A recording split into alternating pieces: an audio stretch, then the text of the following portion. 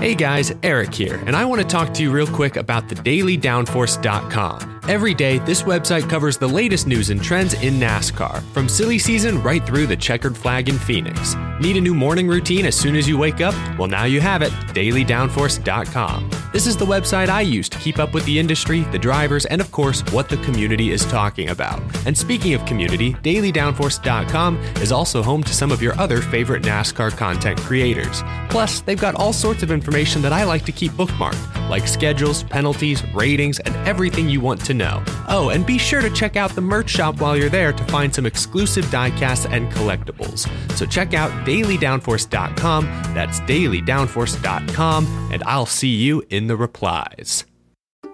Hey y'all, Rick Houston here, and I want to tell you about my new show, the Moonshine and Motorsports Racing Podcast. I've partnered up with the state of North Carolina Department of Natural and Cultural Resources to help uncover the history behind moonshining mountain boys, professional wheelmen, and the backwoods and city lights of the Tar Heel State. In the first episode, I sat down with Winston Kelly at the NASCAR Hall of Fame for a little behind-the-scenes gossip about Junior Johnson's engineering skills. He's got two things in his hand, pipe wrench and channel lock pliers, and they weren't new. They had been around the block a time or two. Wasn't the first steel they built, I bet. No. I think the pliers had been red before, but paint had worn off.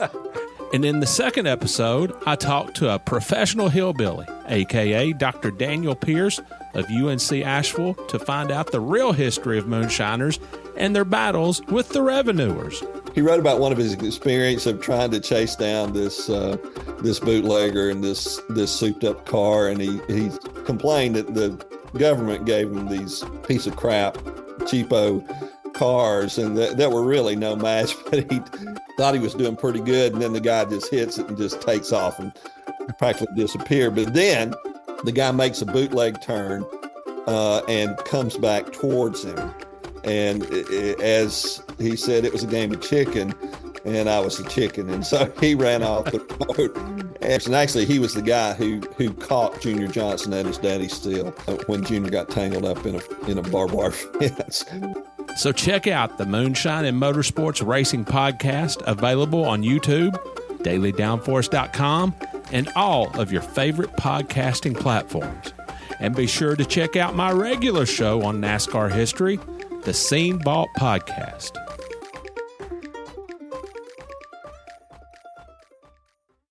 Hey there, NASCAR fans. Have you got your copy of the latest edition of NASCAR Pole Position Print Magazine?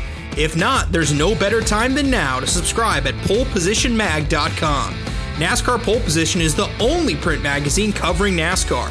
Officially licensed by NASCAR, NASCAR Pole Position Magazine is published throughout the NASCAR season, and each edition is an instant collector's item, packed with great feature stories and photography. The magazine is even mailed to you in a poly bag for those who love to collect NASCAR memorabilia. At polepositionmag.com, you can even find past issues available to purchase. Get your subscription to NASCAR Pole Position and get great NASCAR content delivered straight to your mailbox throughout the season. Learn more at polepositionmag.com. That's polepositionmag.com. With threats to our nation waiting around every corner, adaptability is more important than ever. When conditions change without notice, quick strategic thinking is crucial. And with obstacles consistently impending, determination is essential in overcoming them. It's this willingness, decisiveness, and resilience that sets Marines apart. With our fighting spirit, we don't just fight battles, we win them. Marines are the constant our nation counts on to fight the unknown. And through adaptable problem solving, we do just that. Learn more at Marines.com. Hello, my name is Rick Houston, and welcome to the Scene Vault Podcast, your source for all things NASCAR history. Presented by QWare. Maintain excellence. The biggest thing that I doubted was what I was feeling. Jack said to me one day he thought my assometer was messed up. I was terrified about not driving and still wanted to drive. And as soon as he hit, you know how mad you get? All that went away. And I was concerned that he was hurt. You know, I left high school and went and built race cars, and I live in the greatest country in the world, and I don't feel like I've served it. the day NASCAR and all of us associated in any way with NASCAR forget its past. That's the day we don't have any future. Hello, I'm Steve Wade. And my name is Rick Houston, and welcome to the Scene Vault podcast presented by QWare. And Steve, this week, because of this whole safe distance thing, we are actually sitting across the room from each other. You never look better. And I just have one question. Why are you going to sit me next to the candy dish? I just want Come to on, see man. how You're strong killing me. your will is. Not very strong. How long have you known me? Well, Steve, this week, in all seriousness, it has been a crazy couple of weeks. Absolutely. And one thing that I did want to mention at the very top of the show was the iRacing event that was held yesterday on Sunday and all the participants in that. And I thought it was pretty cool. If you had told me 2 months ago that I would ever sit and watch what some people might call a video game on TV, I would have thought that you were absolutely crazy. But I watched most of that event yesterday. I don't know much about it. Yeah. To me, it is a video game on TV, but to many other people, it's far more than that. The thing that I think is cool is all the possibilities, because Dale Jr. is kind of spearheading this event. He's the name behind it, and so people are kind of gravitating to it. And, of course, his love for NASCAR history is very well known, so they've already scanned North Wilkesboro, and they have Rockingham just down the road that they could go scan. So if we can get some of the historic tracks involved in this mix and some of the cars. Yeah, and that I would like to see. Give me a mid-1970s Petty Charger. Absolutely. The most beautiful race car that has ever taken to the racetrack. Build an iRacing car around that. An actual 1970s, not a throwback scheme, right, but a period race car, and have an event made of those. Count me in, buddy. I'm mortgaging the house to buy me a wreck. That sounds pretty cool to me. And I'd kind of like to see some other cars. Like, how about the Purelator 21 Mercury, huh? Yes, sir. How about that one? Oh, now this is bringing up some possibilities. I would like to see a Sam Ard paint scheme. That's good. The Sam Ard's red and white 00 Thomas Brothers Country Ham car, that was one of the most simply designed cars, but I also thought it was one of the most beautiful cars. Well, I tell you another one that was pretty simply designed. It was red with a gold roof and Coca-Cola on the side. 1972 Chevrolet. Now, see, I'm a Pepsi guy. Oh. I'm a Pepsi guy. That car was monumental in more ways than one. Not only did Bobby Allison win 10 races in one season for Junior Johnson in that car, but that marked the full-blown return of Chevrolet. So get that Bobby Allison Junior Johnson Coca-Cola car and my Petty Dodge Charger in the same race at North Wilkesboro. Or even Martinsville. Now we're talking, baby. Yeah. Now we're talking. You talk about some tough, short track racing. We could do Bristol, where you could actually see trees and grass outside the racetrack. There you go. Remember the barn out behind turns 3? Oh, yeah. Yeah, we could do that. That would be beautiful, man. I'm all over this. I'm excited about it now. Steve, another piece of good news. Jayski, the just phenomenally successful NASCAR website. Scott Page has been one of my best friends in the sport for a long time.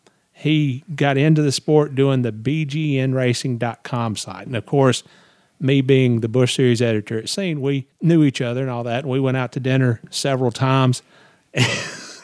Rendezvous ribs will never be the same in Memphis. But now he has been overseeing the Jayski website for several years now. And during this slowdown, everybody's looking for content. And so what we are going to be doing, the videos that we're doing with our interviews, Jayski is going to be providing those to their followers and website visitors. And I'm kind of excited about that. You ought to be. That's great. It is truly one of those deals where it helps them with content and it helps us there's no other way to put it. It helps us with exposure. Exactly. Because they have, I think I saw where they have like 113,000 followers on Twitter, and their page views on the website, man, good grief, man. Oh, I'm not surprised at all. I've been a fan of Jayski's for years. So absolutely, please head over to Jayski, follow them on Twitter, follow them on social media, check out some of our highlight videos, and please let them know that you appreciate them helping us out. And Steve, speaking of the shutdown, Ryan Cochran from Wyandotte, Michigan, became a new supporter on Patreon this week. And also, out of the blue, I was not expecting this, but I thought it was the coolest thing in the world. Out of the blue yesterday on Sunday, he tweeted a video that absolutely kind of blew me away. Ryan filmed himself while he was out running. Yes, I saw that. And he mentioned me and my trials and tribulations trying to get in better shape and all that. But he tweeted this video while he was running. And if it had been me, I would have been flat on my face after about 10 steps. But listen to this audio. And again, he was running, so that's why he was a little bit out of breath. But here is what he had to say. Hey, Rick Houston, Steve Wade. Out here for a run, Rick. I know you'd appreciate that. Got to stay healthy, keep moving in the quarantine. I just want to say I appreciate you guys doing a Scene Vault podcast this week. You guys don't have to do that, and everyone will understand, but you did. And it means a lot to me personally. Helps me get through this run. Keeps me motivated. Jeff Burton, he's an inspirational guy. Can't think of a better person to listen to talk. Appreciate you guys. Thank you.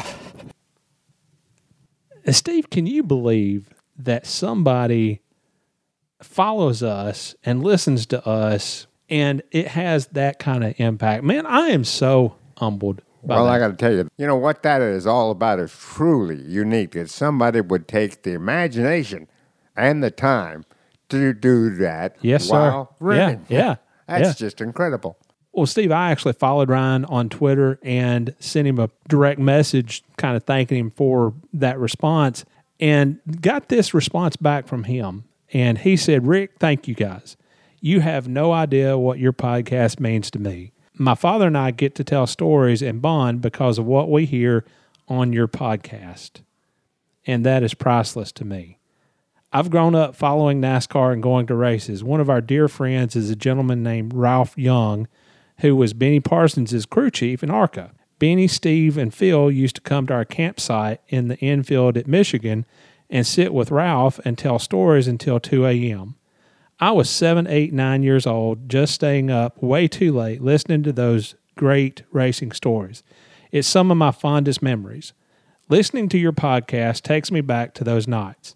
Please keep up the good work. Now, the whole relationship with his dad and them being able to bond over this silly little podcast that you and I do, that was, that's why we do this show. Rick, that should make you feel mighty, mighty good. Well, it does, absolutely. And Steve, also, this might be the very longest intro that we've ever had, but Chase Whitaker from down around Nashville way, I'm going to put Chase up against anybody in the world as a petty enterprises and petty family scholar. He is known as @TooMuchCountry on Twitter. Okay? I've seen him, yes. I'm going to put him up against Richard in a petty family trivia contest. Now that's pretty stout, Rick.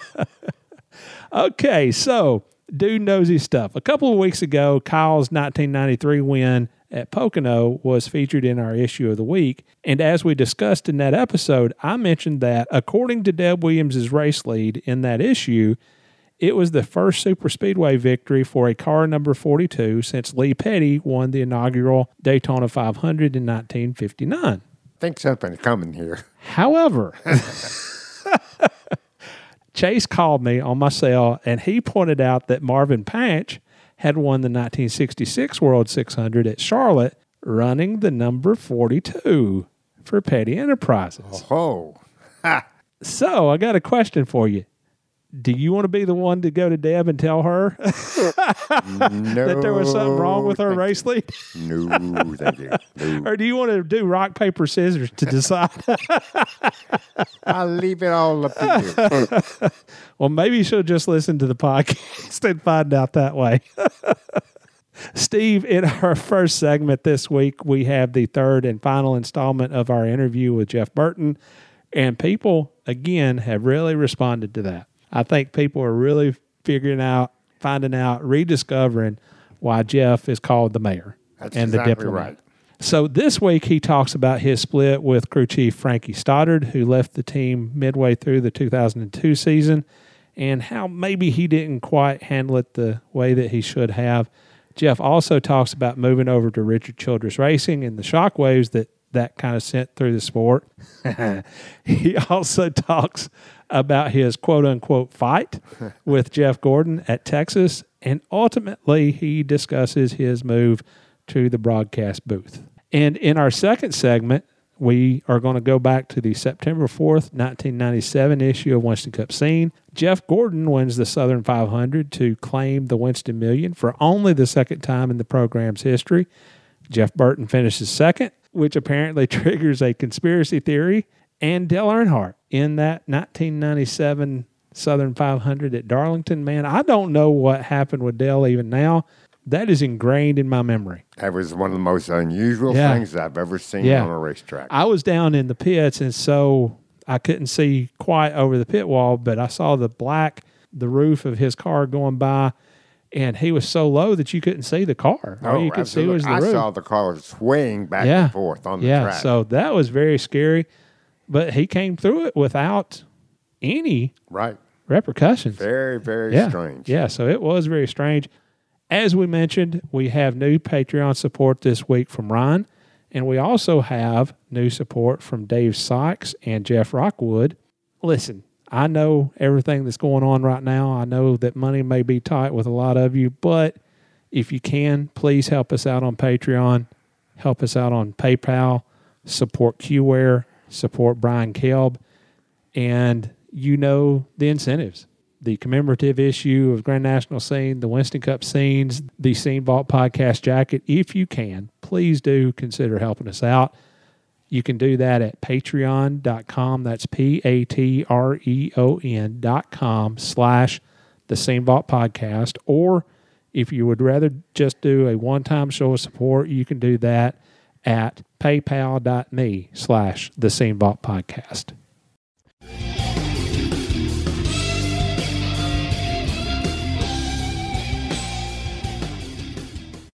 Jeff, 2002, you go winless for the first time since 1996, and you part ways with Frankie Stoddard, who was your crew chief. And from the way that the next week's Winston Cup Scene read, it was obviously it was pretty much your call. How difficult was that season and that move for you? Well, it was really difficult, and it was also, I've talked about the things that I went through, and that was one of those things that I went through, and I didn't handle it as well as I should have. Frank and I had a conversation, quite a bit before that, and I had said to him, look, we have to, if we can't get going, we're going to have to do something different, but that was all that I ever said, and Frank deserved more than that. And Frank had moved down. I was a huge Frank Stoddard proponent, and defended Frank, many times with Jack and with other people, and I was the reason that Frank was here because I saw in him what I saw in him, and I worked a long time to get Frank to move to come down south, and finally when the 99 thing happened, he did it, and I just a ton of confidence in what Frank could do, and we had several young people that we had to decide who was going to be the crew chief when Buddy wasn't going to be the crew chief anymore, and he was going to be the general manager when we moved Mark into the team, into the shop with us, which that's a whole other story. And so I picked Frank, and when I picked Frank, there were some people that got upset at me that thought they should have been the guy, but he was the guy I thought was right, and we won a lot of races together. And to this day, I think Frank, if I owned a Cup team, Frank might not work for me, but if I owned a Cup team, I would call Frank, and he would be my strategist. Like I'd have him.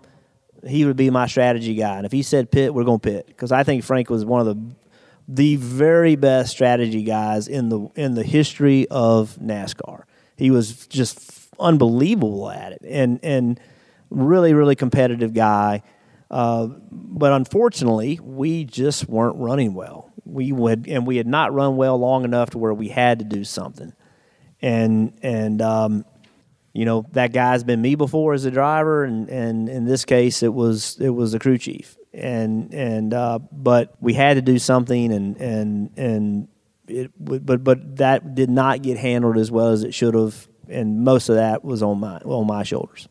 Yeah, a couple of years later, in 2004, you run part of the season without a sponsor, and then in August, you leave Roush Racing and Ford for Richard Childress and Chevrolet. Yeah. Now, that was a seismic change in the garage area, and for you in particular. So what was going on behind the scenes for all of this? Well, we still had been running well, and we went from being, you mentioned that year we won some races, and I think we won 2 races, and I was the only driver at Roush to win. And then the following year, I was the only driver at Roush not to win, and that continued. And we were the worst team, and just couldn't seem to get the ship righted. Now, I will say this. We started to get it. Like, I could see it and feel it. We were starting to get there. The opportunity with Richard came, it was just the right time. It was time for Jack and I to do something different. And I believed in my heart, and I called Carl Edwards myself, and I said, dude, I'm gonna go to Jack. I'm gonna work for Richard. You need to drive a 99 car. And he's like, what? And I told Jack Roush. I told Jeff Smith. I said, that's the guy. Well, he's not ready. I said, bullshit, he's ready. I'm telling you, he's ready. And you can ask my wife, and you can ask Russell Branham. We sat in the office of my office in my house when I made the decision to go to Richards, and I told both of them, looked them both in the eye, and I said, here's what's going to happen. And I don't want to hear anything from you two. For the next 18 months, we're going to get our ass handed to us. Period, end of story. And I said, but we're doing this because it's time for us all to do something different. Jack needs a different look. I need a different look. The challenge that Richard had given me, my voice was starting to not be heard at Roush because I hadn't been successful.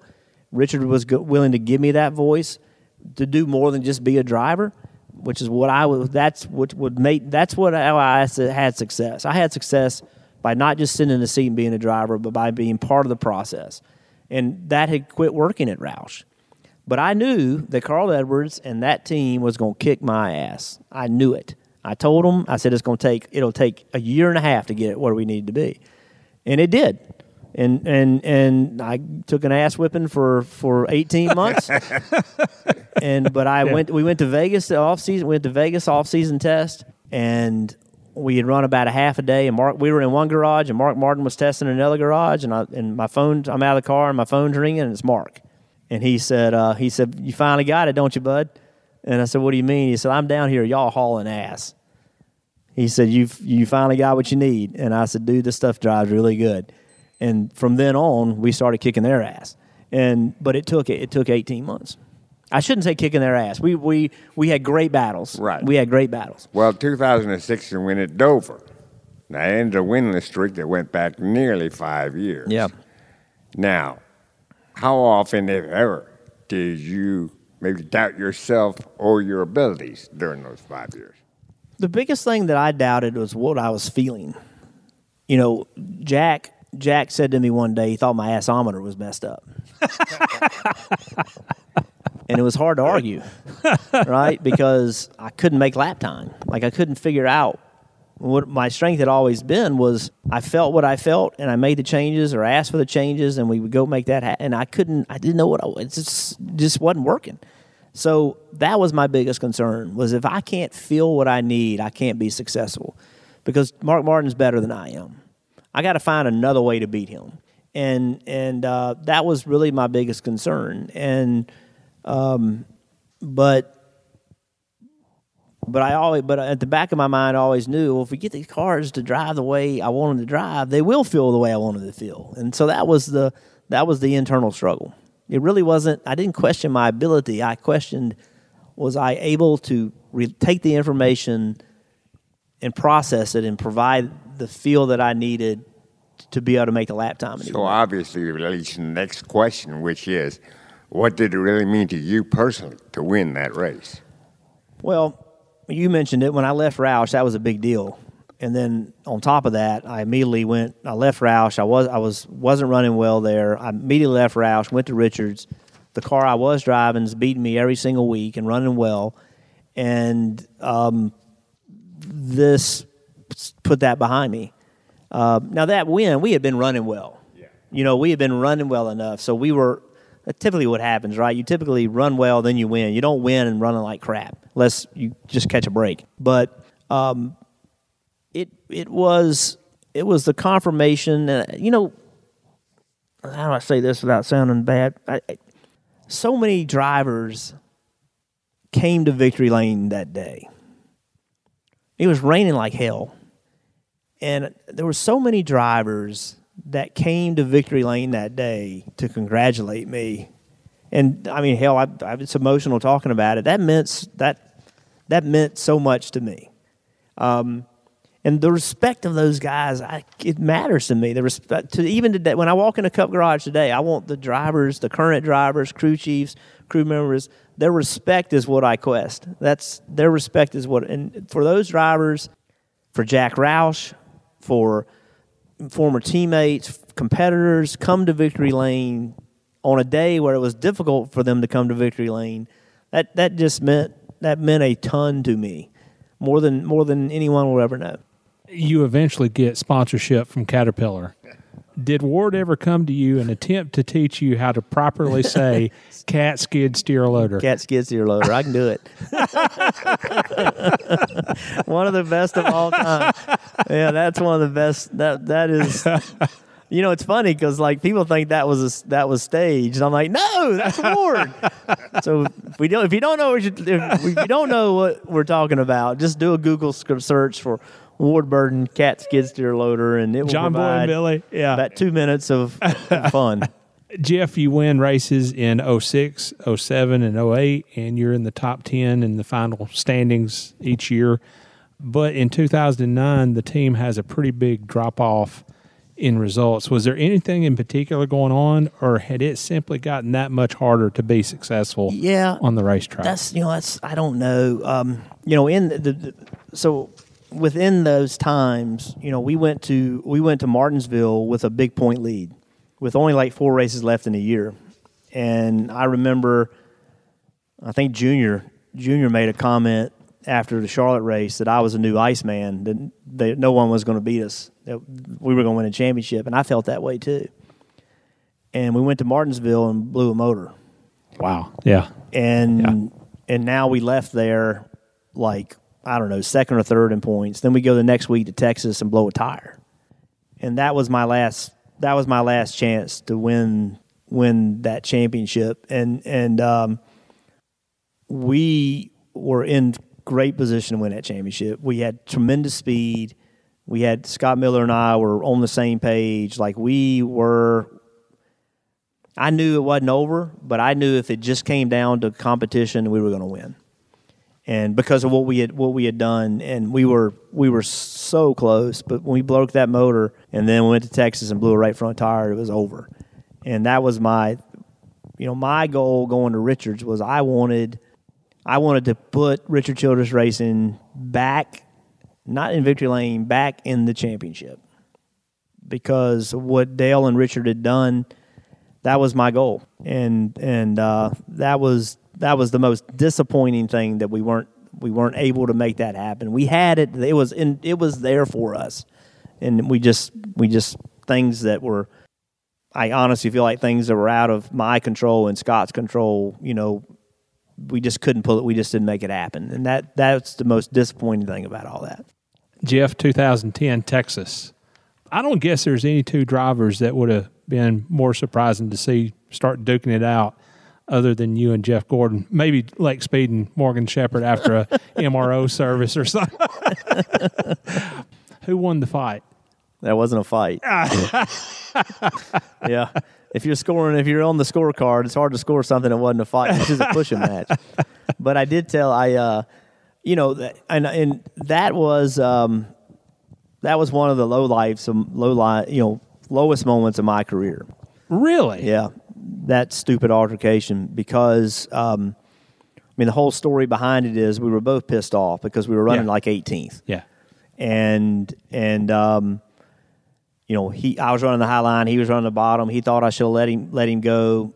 He made a big swerve at me because he was mad, and my temper got the better of me, and I stood wide open in the gas. I wasn't trying to wreck him, but we got hooked up. And once we got hooked up, we couldn't get apart.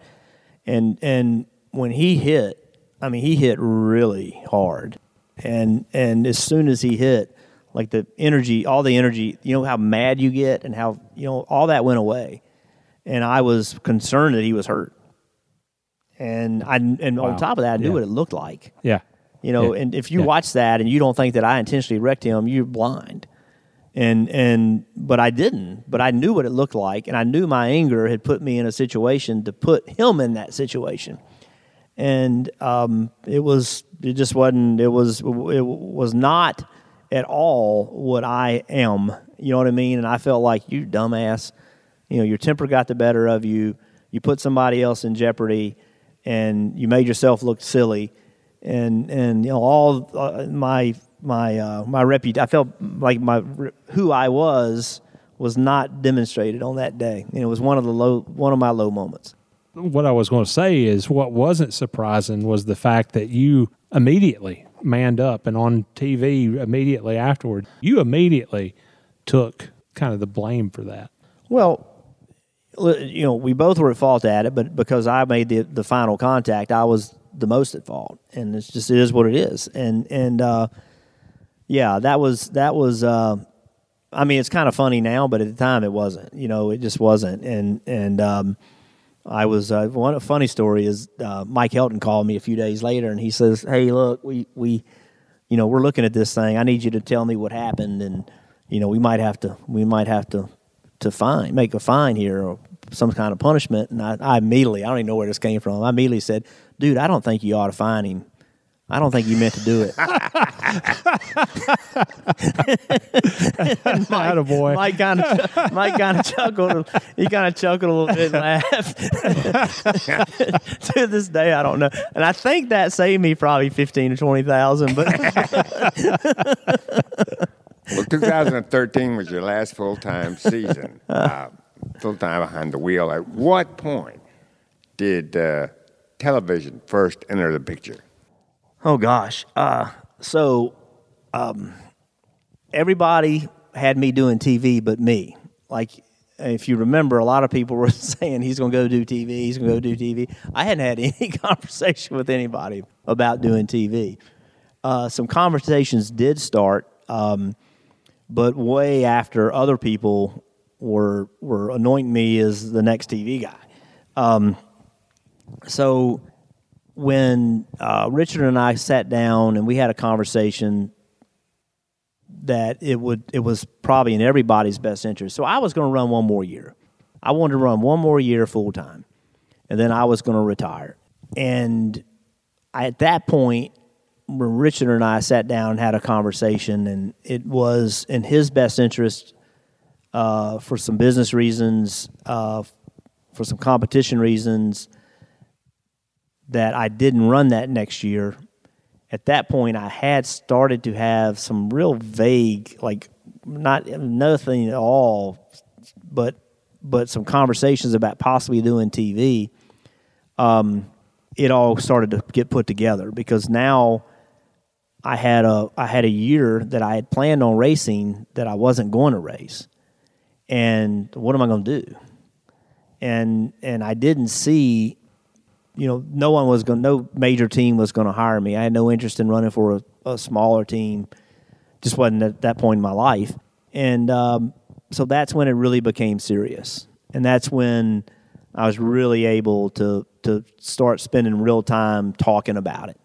but you can't race and do TV. But my plan was, and this all happened after the fact. Like I wasn't talking to TV when all that happened. But if you look, if I would have run that last year full time, the next year was when NBC was going to come in. So it all was going to lay out really nicely. But what ended up happening was when Richard and I made the decision, it allowed me to spend a year diving into television and doing NASCAR America and understanding more how it worked. And so that was actually, like I said with Carl Edwards, it was time for Jack and it was time for me. It was also time for Richard and it was also time for me and it was time for TV. It all merged to where everybody came out the winner.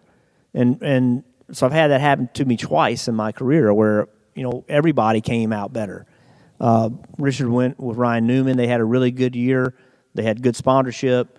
I was able to do TV and learn. So it was a win for everybody. And, I've had that happen to me twice where everybody won. How long did it take you to adjust to watching and talking about the sport rather than being down on the track yourself? Was there a period of maybe withdrawals? So I was terrified about not driving and still wanted to drive.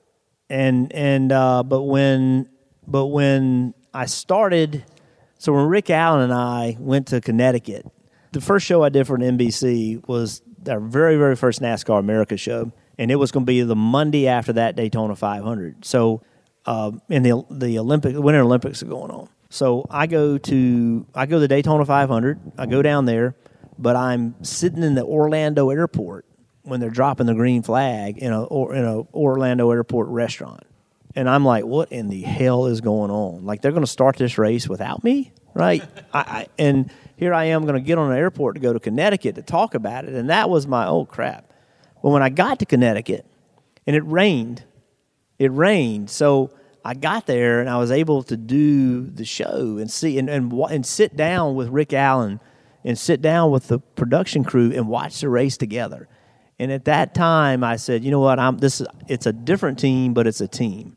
And how are we going to do this? And so I went into the studios on Monday, and typical me, there was some stuff in the studio I didn't like how they were doing it. Like they had a and this is nothing against any particular driver, but they had numbers on the wall, right? And they had the 10, which was Danica. They had the 88, which was Junior. They had the popular, and I said, what's the deal with these numbers? Well, I know whose numbers they are, but why are they up there? Well, they're the most popular. I said, to hell with that. They got to earn it. That's right. The top five on that board are the top five from the race. Yeah. Like, I don't give a damn who they are.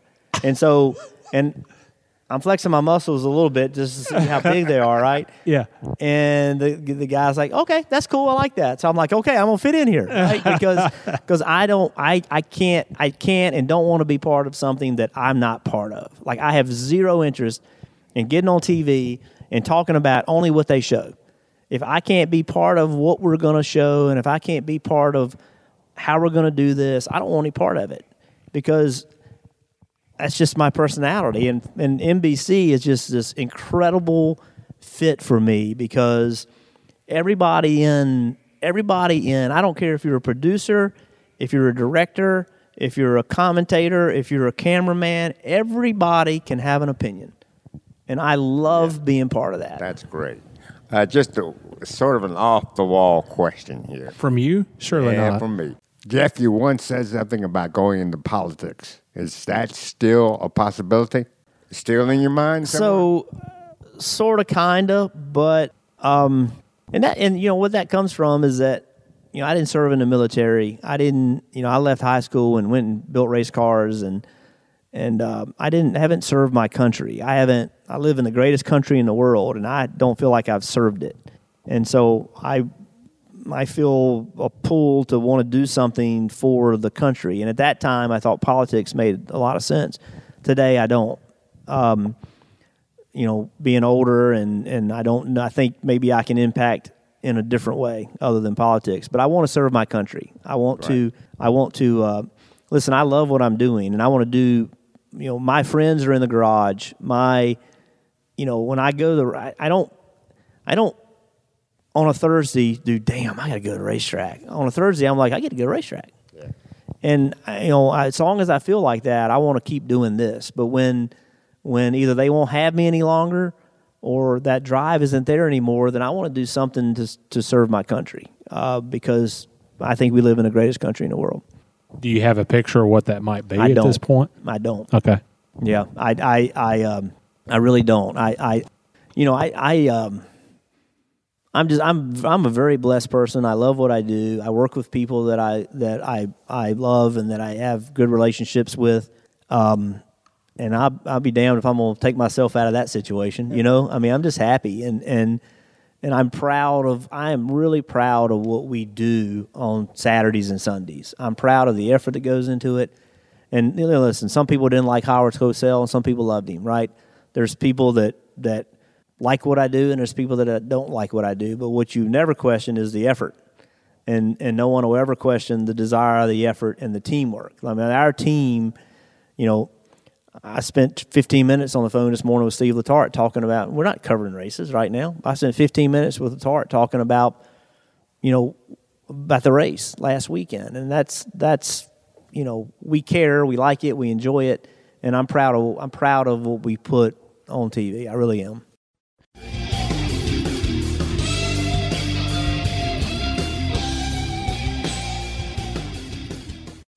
Hello, Scene Vault podcast listeners. This is Eric Quinn from QWare. Again, I just want to say thank you for listening to the Scene Vault podcast and Rick and Steve and the wonderful interviews they've been doing with the folks from NASCAR history, the drivers, the crew chiefs, the people that made it all happen over the years. At QWare, we are very proud to be a part of this podcast and being able to bring it to you, especially at a time when you have limited entertainment options. We hope that you're enjoying it, and we hope that you get a chance to check us out at QWareCMMS.com. QWare is one of the most powerful, simple to use, computerized maintenance management systems on the market for your facilities maintenance team. Whatever your business, check us out, QWareCMMS.com. We're here to help your team maintain excellence. From all of us at QWare, we hope that you and your family stay safe and healthy. Now let's get back to the podcast. Thanks for listening.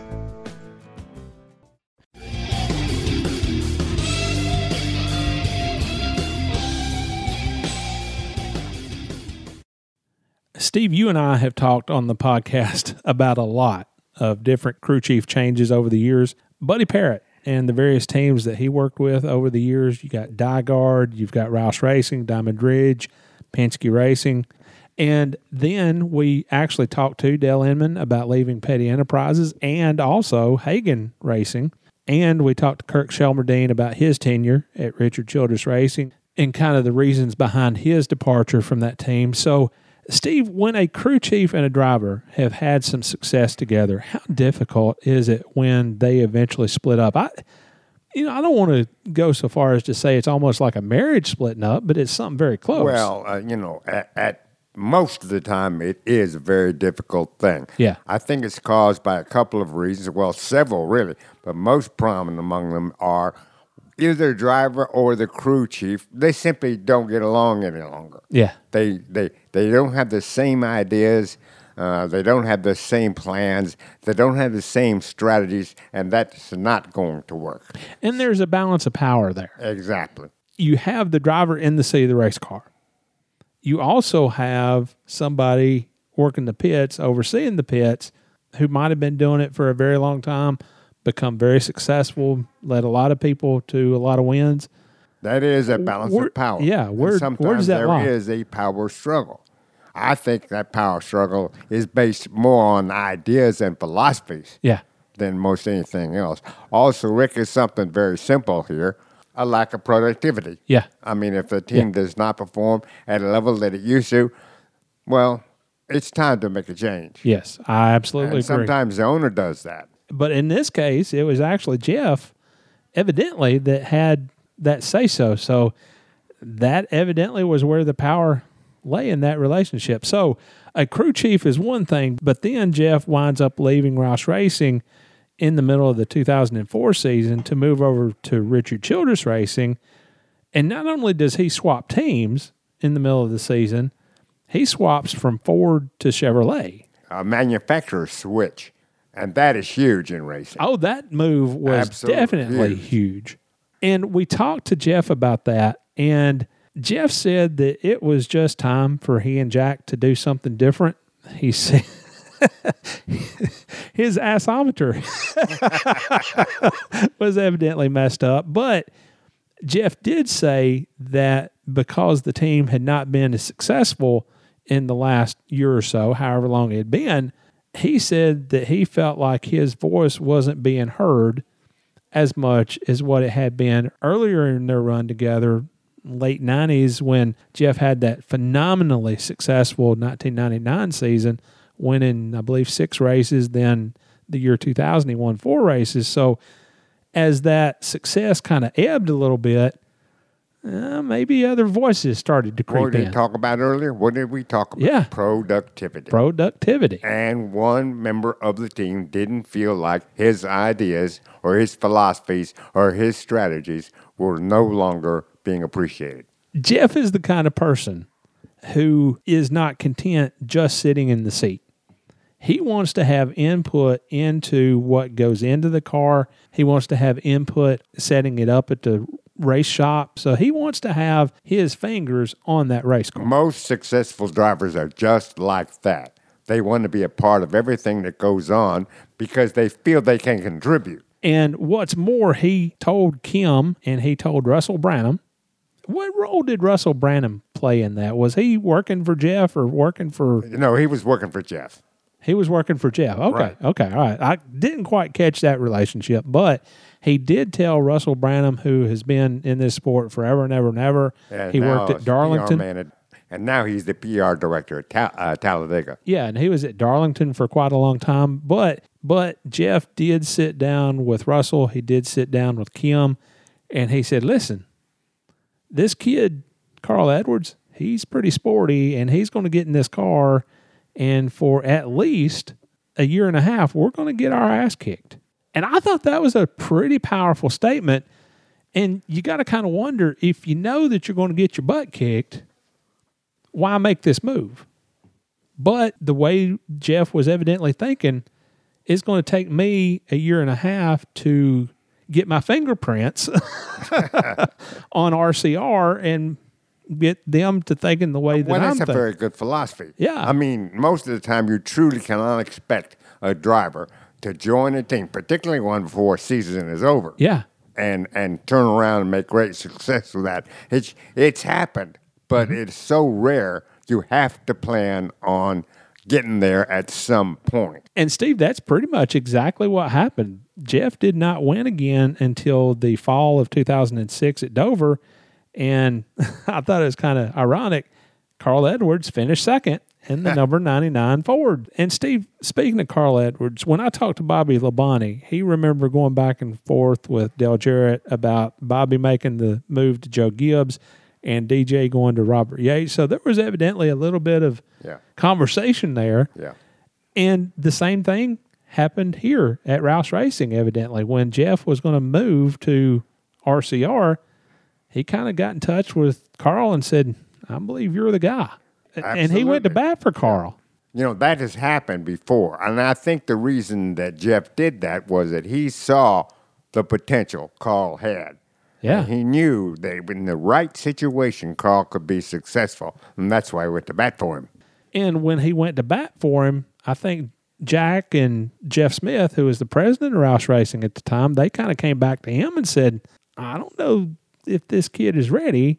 And Jeff said, bullcrap. He's going to be good. And Jeff proved to be correct. Yeah, he did. And Steve, you asked Jeff what winning at Dover meant to him. And he got kind of emotional, talking about the memory of the different drivers coming to victory lane to congratulate him. Who can forget the 1998 Daytona 500?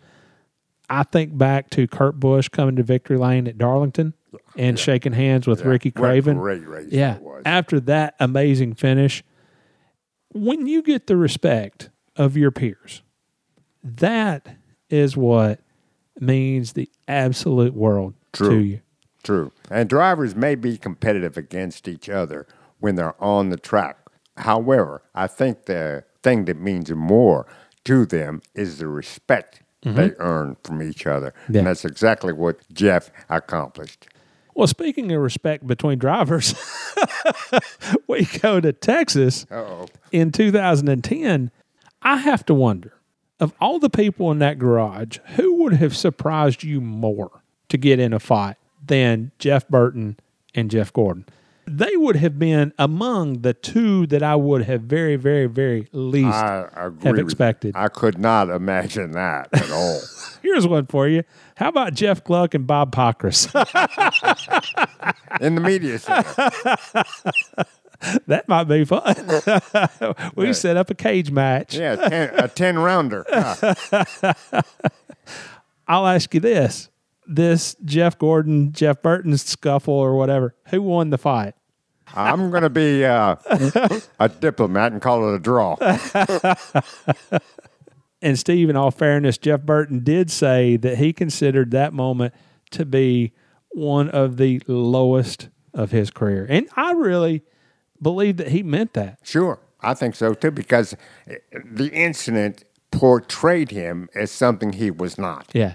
If you go back and you watch that video of them on the racetrack and Jeff Burton getting into the back of Jeff Gordon, it does look intentional. Sure. I don't see how you can watch that and explain it any other way. It looked like it was intentional. Which explains why it was such a low point in Jeff's career. He doesn't do that sort of thing. And he said that he and the other Jeff were mad because they weren't running so well that day. I think they were running for 18th, 19th, 17th, 18th, 19th, somewhere in there. He said that Jeff Gordon kind of swerved at him. He swerved at Gordon, and according to Jeff Burton, their cars basically just got hooked up together. But I think what really got Jeff Burton's attention was the fact that when Jeff Gordon hit the wall, he hit the wall hard. Yeah. This wasn't just a little tap and a spin and you don't hit anything. He hit the wall hard, and Jeff Burton said that he thought that Jeff Gordon might have been actually hurt. And you can imagine how Jeff Burton felt about all that. Oh, yeah. I'm sure No that wonder was he was so down. I'm sure that was like a bucket of cold water. That got his attention very, very much. But then I still had to kind of laugh about the phone call that he got from Mike Helton. And Mike Helton asked Jeff Burton what happened. Said that there might be a fine coming, and this is pretty good. Jeff Burton said, "Yeah, I don't think so. I don't think you ought to find Jeff Gordon. He didn't mean to do anything." So that was the perfect way to get out of that one. Absolutely.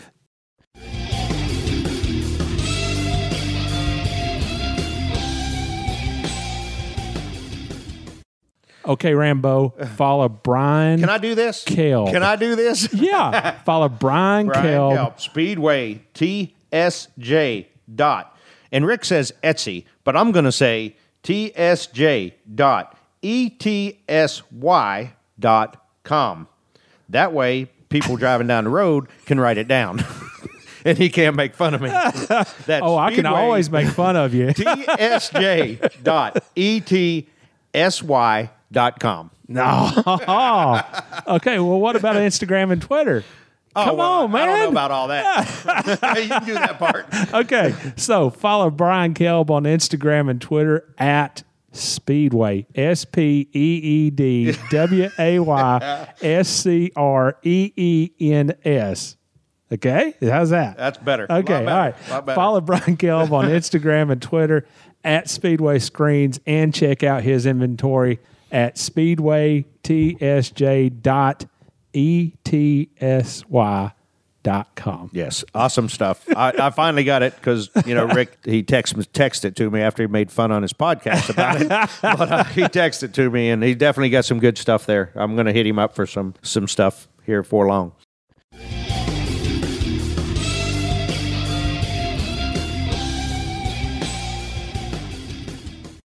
Steve, the September 4th, 1997 issue of Winston Cup Scene. Jeff Gordon had won the 1997 Daytona 500 and the 1997 Coca-Cola 600 at Charlotte. And then going into the Southern 500, he held off a furious, and I'm talking about a furious charge from Jeff Burton to claim a cool $1 million in bonus money for only the second time in the Winston Millions history. First time 1985 with Bill Elliott. That win was Jeff Gordon's 4th overall at Darlington, and it was his 3rd straight hard to believe Southern 500. And what's more, he would go on to take the Southern 500 in 1998 for 4 straight in that historic event. Even harder to believe. And he won another 2 Southern 500s in 2002 and 2007. So I would say that Jeff Gordon would have to be pretty satisfied with his track record in Darlington. It's outstanding. It's one of the greatest ever, right up there with David Pearson's. Yes, right down there in Kerry Tharp's neighborhood. So Jeff Gordon said in this issue, the team won this race today. I might have had something to do with the last couple of laps, but it was the team today. They were awesome. They were taking spring rubbers out, and then I was asking them to put them back in. The thing of it was, they did it all without losing time. Yes, I feel like we earned it today. And Jeff Burton got around Dale Jarrett for second place on lap 364. And Steve, he went after Jeff Gordon like a dog on a bone. Well, as he said after the race, I did mean to bump into him a few times. I was trying to win the race. Well, coming off turn 4 toward the white flag, Jeff Burton moved down low. He was going to dive off that corner, make the move under him, and it was pretty much on from there. Jeff Gordon continued and said, I saw him coming, so I moved down, and he plowed right into my rear end. It almost picked up the rear wheels. I was lucky I didn't spin out right there. Jeff slid sideways and got on the apron. Here, there's all that sand and debris.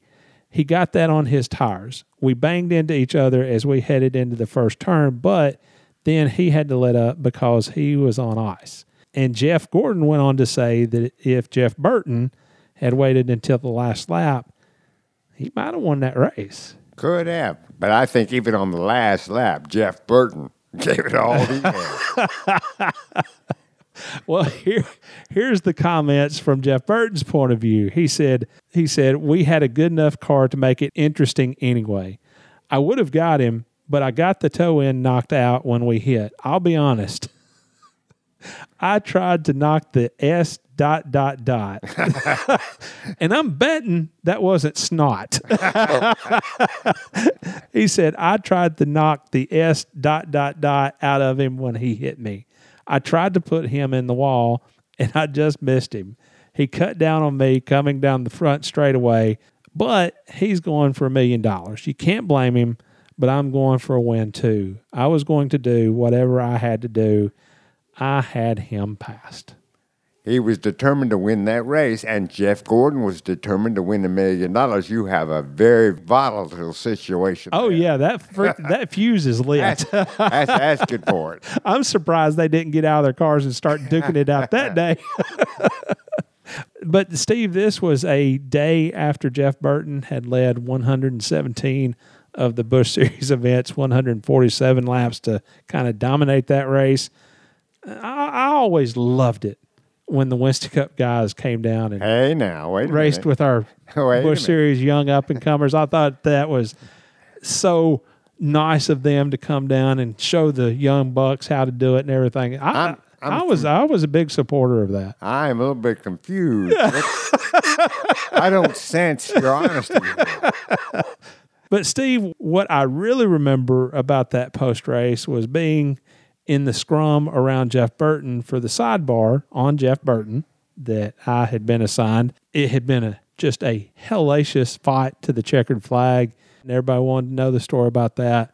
And this reporter kind of elbowed the way into the scrum and looked at Jeff and said, Jeff, I understand that NASCAR got on radio and told you guys to back off so Jeff Gordon could win the Winston Million. Oh, no. You have any comments? Not really.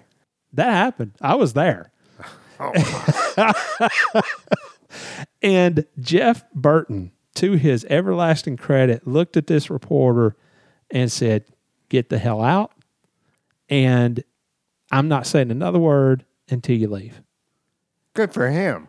And Steve, listen, I'm all about a conspiracy theory. Hey, I'm a grassy knoll guy, but in that instant, that was just a sensationalized. I don't know. I mean, that looking for a story that just isn't there. And if at anybody, that particular time, if anybody had seen those last 2 or 3 laps and wondered if Jeff Burton had backed off, no.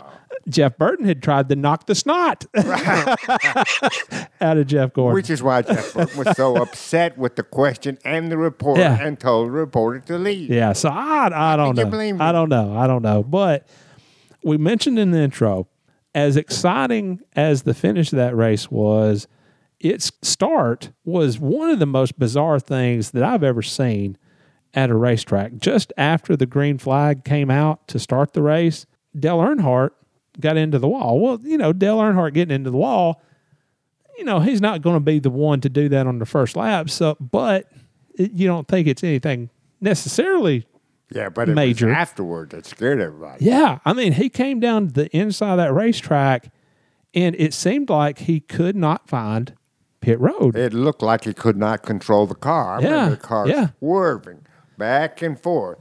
And it was terrifying, to tell the truth, because everybody thought that Dale might have had a serious medical problem. Well, I was going to say that surely it had something to do with the race car, because this is Dale Earnhardt. This is the legend. This is the one tough customer. This is the guy who I saw drive at Watkins Glen a couple of weeks after breaking his sternum and run the whole race. Yeah, that's all true. But the minute I saw it, I thought the other way. Did you really? I did not think much about the car being off. I thought something was wrong with Dale. The fact is, nobody knew what was going on. They got him out of the race car, and there is I don't know how to put this picture, but there's a photo in this issue of his crew carrying Dale Earnhardt. Right. And that's not... That just intensified. Yeah, so nobody knew what was going on. The screwy thing is, I don't think anybody knows to this day, or at least not that they've said. Yeah.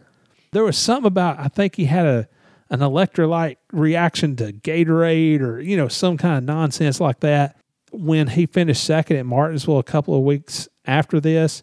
After he finished second in that race, he said, I just got abducted by aliens. I remember that. But to be honest with you, Rick, I have never heard a direct explanation. Yeah.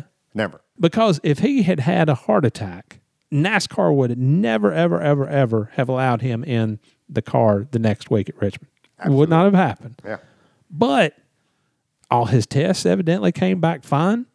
But he did have a press conference that next week going into Richmond, and he said, I don't know what happened. I just don't know. I feel great now. They've run all kinds of tests on me, checked me out, and I feel fine. I'm ready to go racing.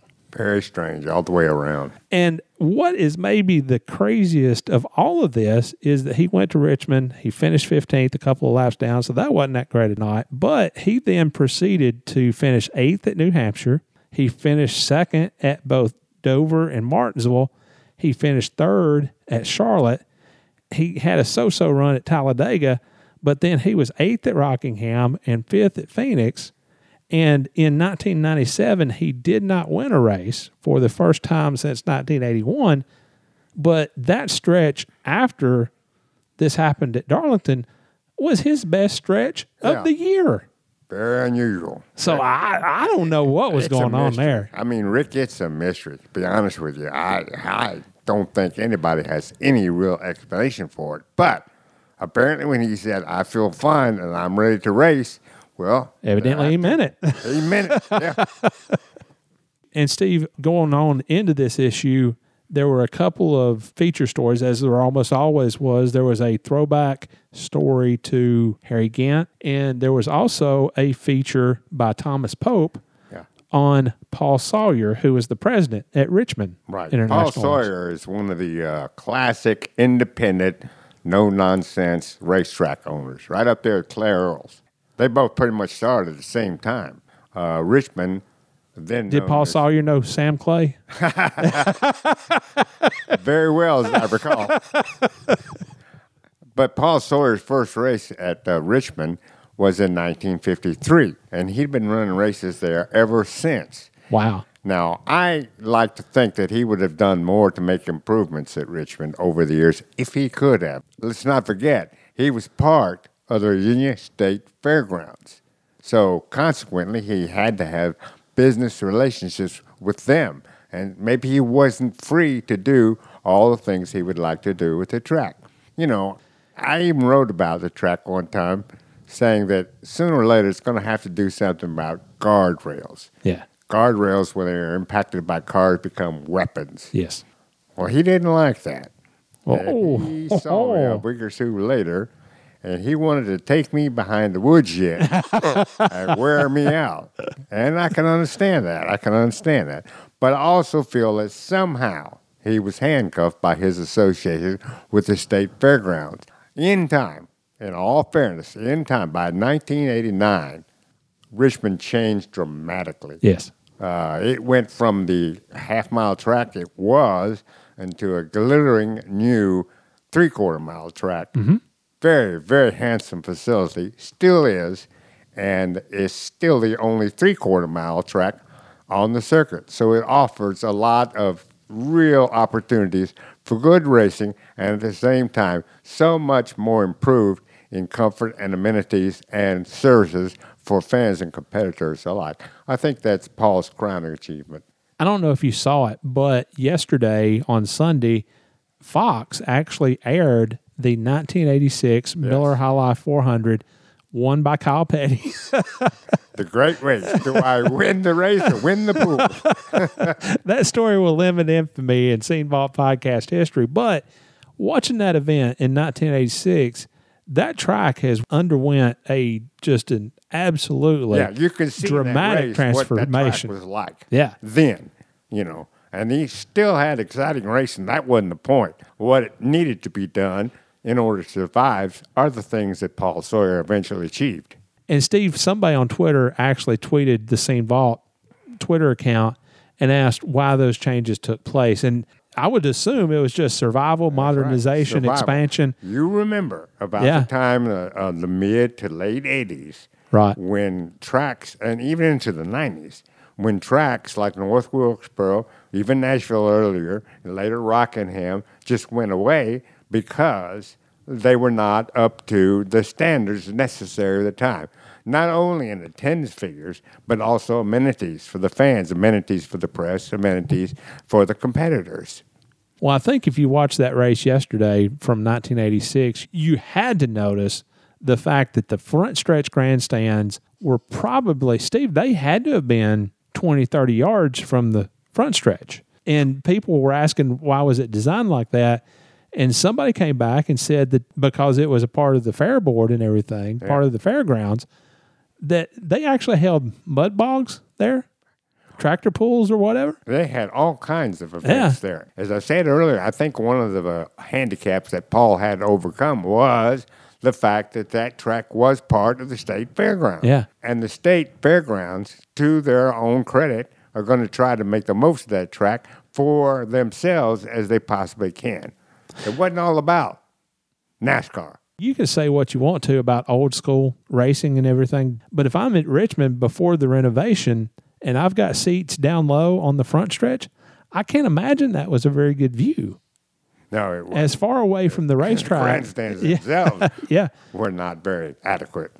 And Steve, this is another thing that I know that you have faced over the years. I would have no way of knowing until that blessed day when the entire Scene Vault archive is finally digitized, but I would have no way of knowing exactly how many stories and columns that I wrote for Scene. I'm thinking my number would certainly be somewhere in the hundreds. And if my number of stories and features and race leads and columns and commentaries and everything is in the hundreds, I'm thinking yours would definitely be in the thousands. It's been a long, long haul. But that being the case, there are going to be instances where we do stories, we file them, then we move on to the next lead that we have on a story. Going through this issue, I found my column for that week, And it was about an incident following the July race at Myrtle Beach. Driver Eddie Bear had failed to qualify for the event, and 3 of his crew members were driving the rig home to Mechanicsville, Virginia. And about 6 p.m. that night on I-95 near Smithfield, North Carolina, the rig that they were driving burst into flames. I don't remember this. And Robert Luck was driving the thing. Jason Bear and Mike Biddle, they jump out the passenger side door as it's still doing about 40 miles an hour. That's how bad a fire this was. I'd be jumping with them.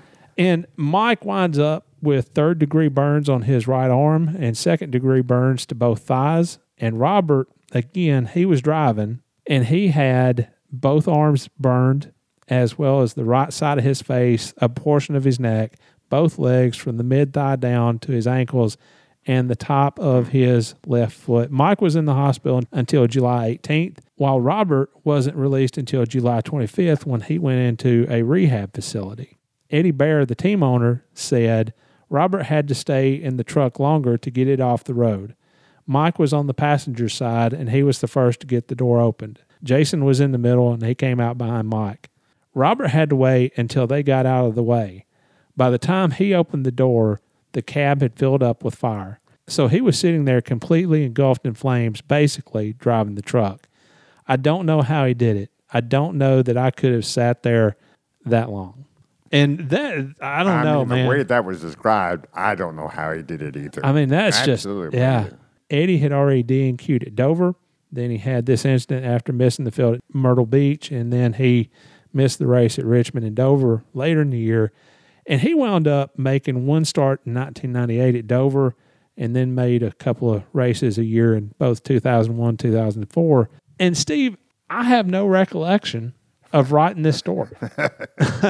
Vaguely, I remember the incident once I started reading the story and everything, but I had no recollection whatsoever of writing it. And that's obviously didn't have anything to do with the dramatic nature of what happened. Certainly doesn't mean that I don't think what they went through was serious. No, I understand, Rick. I mean, I can tell you this. Ever since we've been doing this podcast and going back and looking at past issues. Who wrote that? I don't remember. It says Steve Wade. Don't remember writing, but I do recall after I read them. Yeah. So, again, I don't know how many stories I wrote for Sane, and you obviously don't know how many you wrote. That has been the thing about doing this project, is going through these issues and jogging our memories. I agree wholeheartedly. Yeah, that has been so amazing to go through these issues. As much fun as we try to give our listeners, boy, we have a lot of fun ourselves.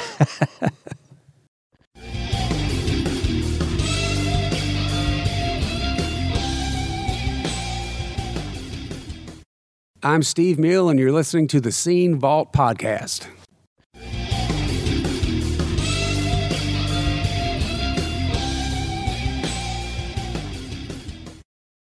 Steve, have you got your copy of Brave in Life ready to ship out? I think we're fixing to have to ship some of these out. It's here. We need 3 more iTunes reviews, and we will have 100 written reviews on iTunes. And once we get to that plateau, we are going to send out the copies of the books that I've written on NASCAR. We're going to send out the one and only book that Steve has written on NASCAR, Brave in Life, the Junior Johnson story. So, Steve, we have gotten some just amazing reviews the last couple of weeks. I have read them, and I agree with you 100%. Joy C. 124 says, best NASCAR podcast. Start car racing was the first sport I remember watching. It was our family sport. I remember going to the mailbox on Fridays to get the latest copy of Winston Cup Scene. It was the most read periodical in our house. When I found the Scene Vault podcast, it brings back a lot of memories of that weekly paper, the great and not so great moments in NASCAR history. The guests that Rick and Steve have on are remarkable, and the stories are what have built the sport. Thank you, Rick and Steve, for this weekly getaway back to the stories that made NASCAR the sport that I love. Oh, that's terrific. Terrific. And then Mike Tuck 12 said, history, history, history. This podcast is amazing. I listen to a lot of different NASCAR pods during the week, and I love each and every one of them. I'm always on the lookout for this one. If you like history and NASCAR, this is the absolute best podcast for you, bringing back memories from my childhood and then also getting information from before my childhood and much more behind the curtain action. These interviews and stories are pure gold for a true NASCAR fan. Please keep up the good work. That's cool. What makes me feel good about it is I think, Rick, we are achieving what we were set out to do. Yeah. Bring back the memories to fans. And Steve, I think it's important to, again, get across. You and I are sitting across the room from each other, the whole social distancing thing and all that. This thing that's going on with the COVID-19, the coronavirus, it is a time to be cautious. It is indeed. But I also think it's a time when we desperately need diversions from worrying about the news, the unknown and everything. I agree. You and I, as far as we know, are going to continue to do this podcast. We're going to get together every week on Mondays, and we're going to continue to put out a product that I think that people really do enjoy. Yeah, and the problems may be out there and the concerns may be out there. All we ask of the people who listen to our program is to enjoy it, number one. And number two, be very practical. Yes. Take care of yourself. I think next week I could just set up the computer here and set the microphone here, and I think that would work. Because the issue is looking back and forth between my notes. So, yeah, we'll be okay. That's kind of what I'm doing, but it's not as dramatic. Yeah.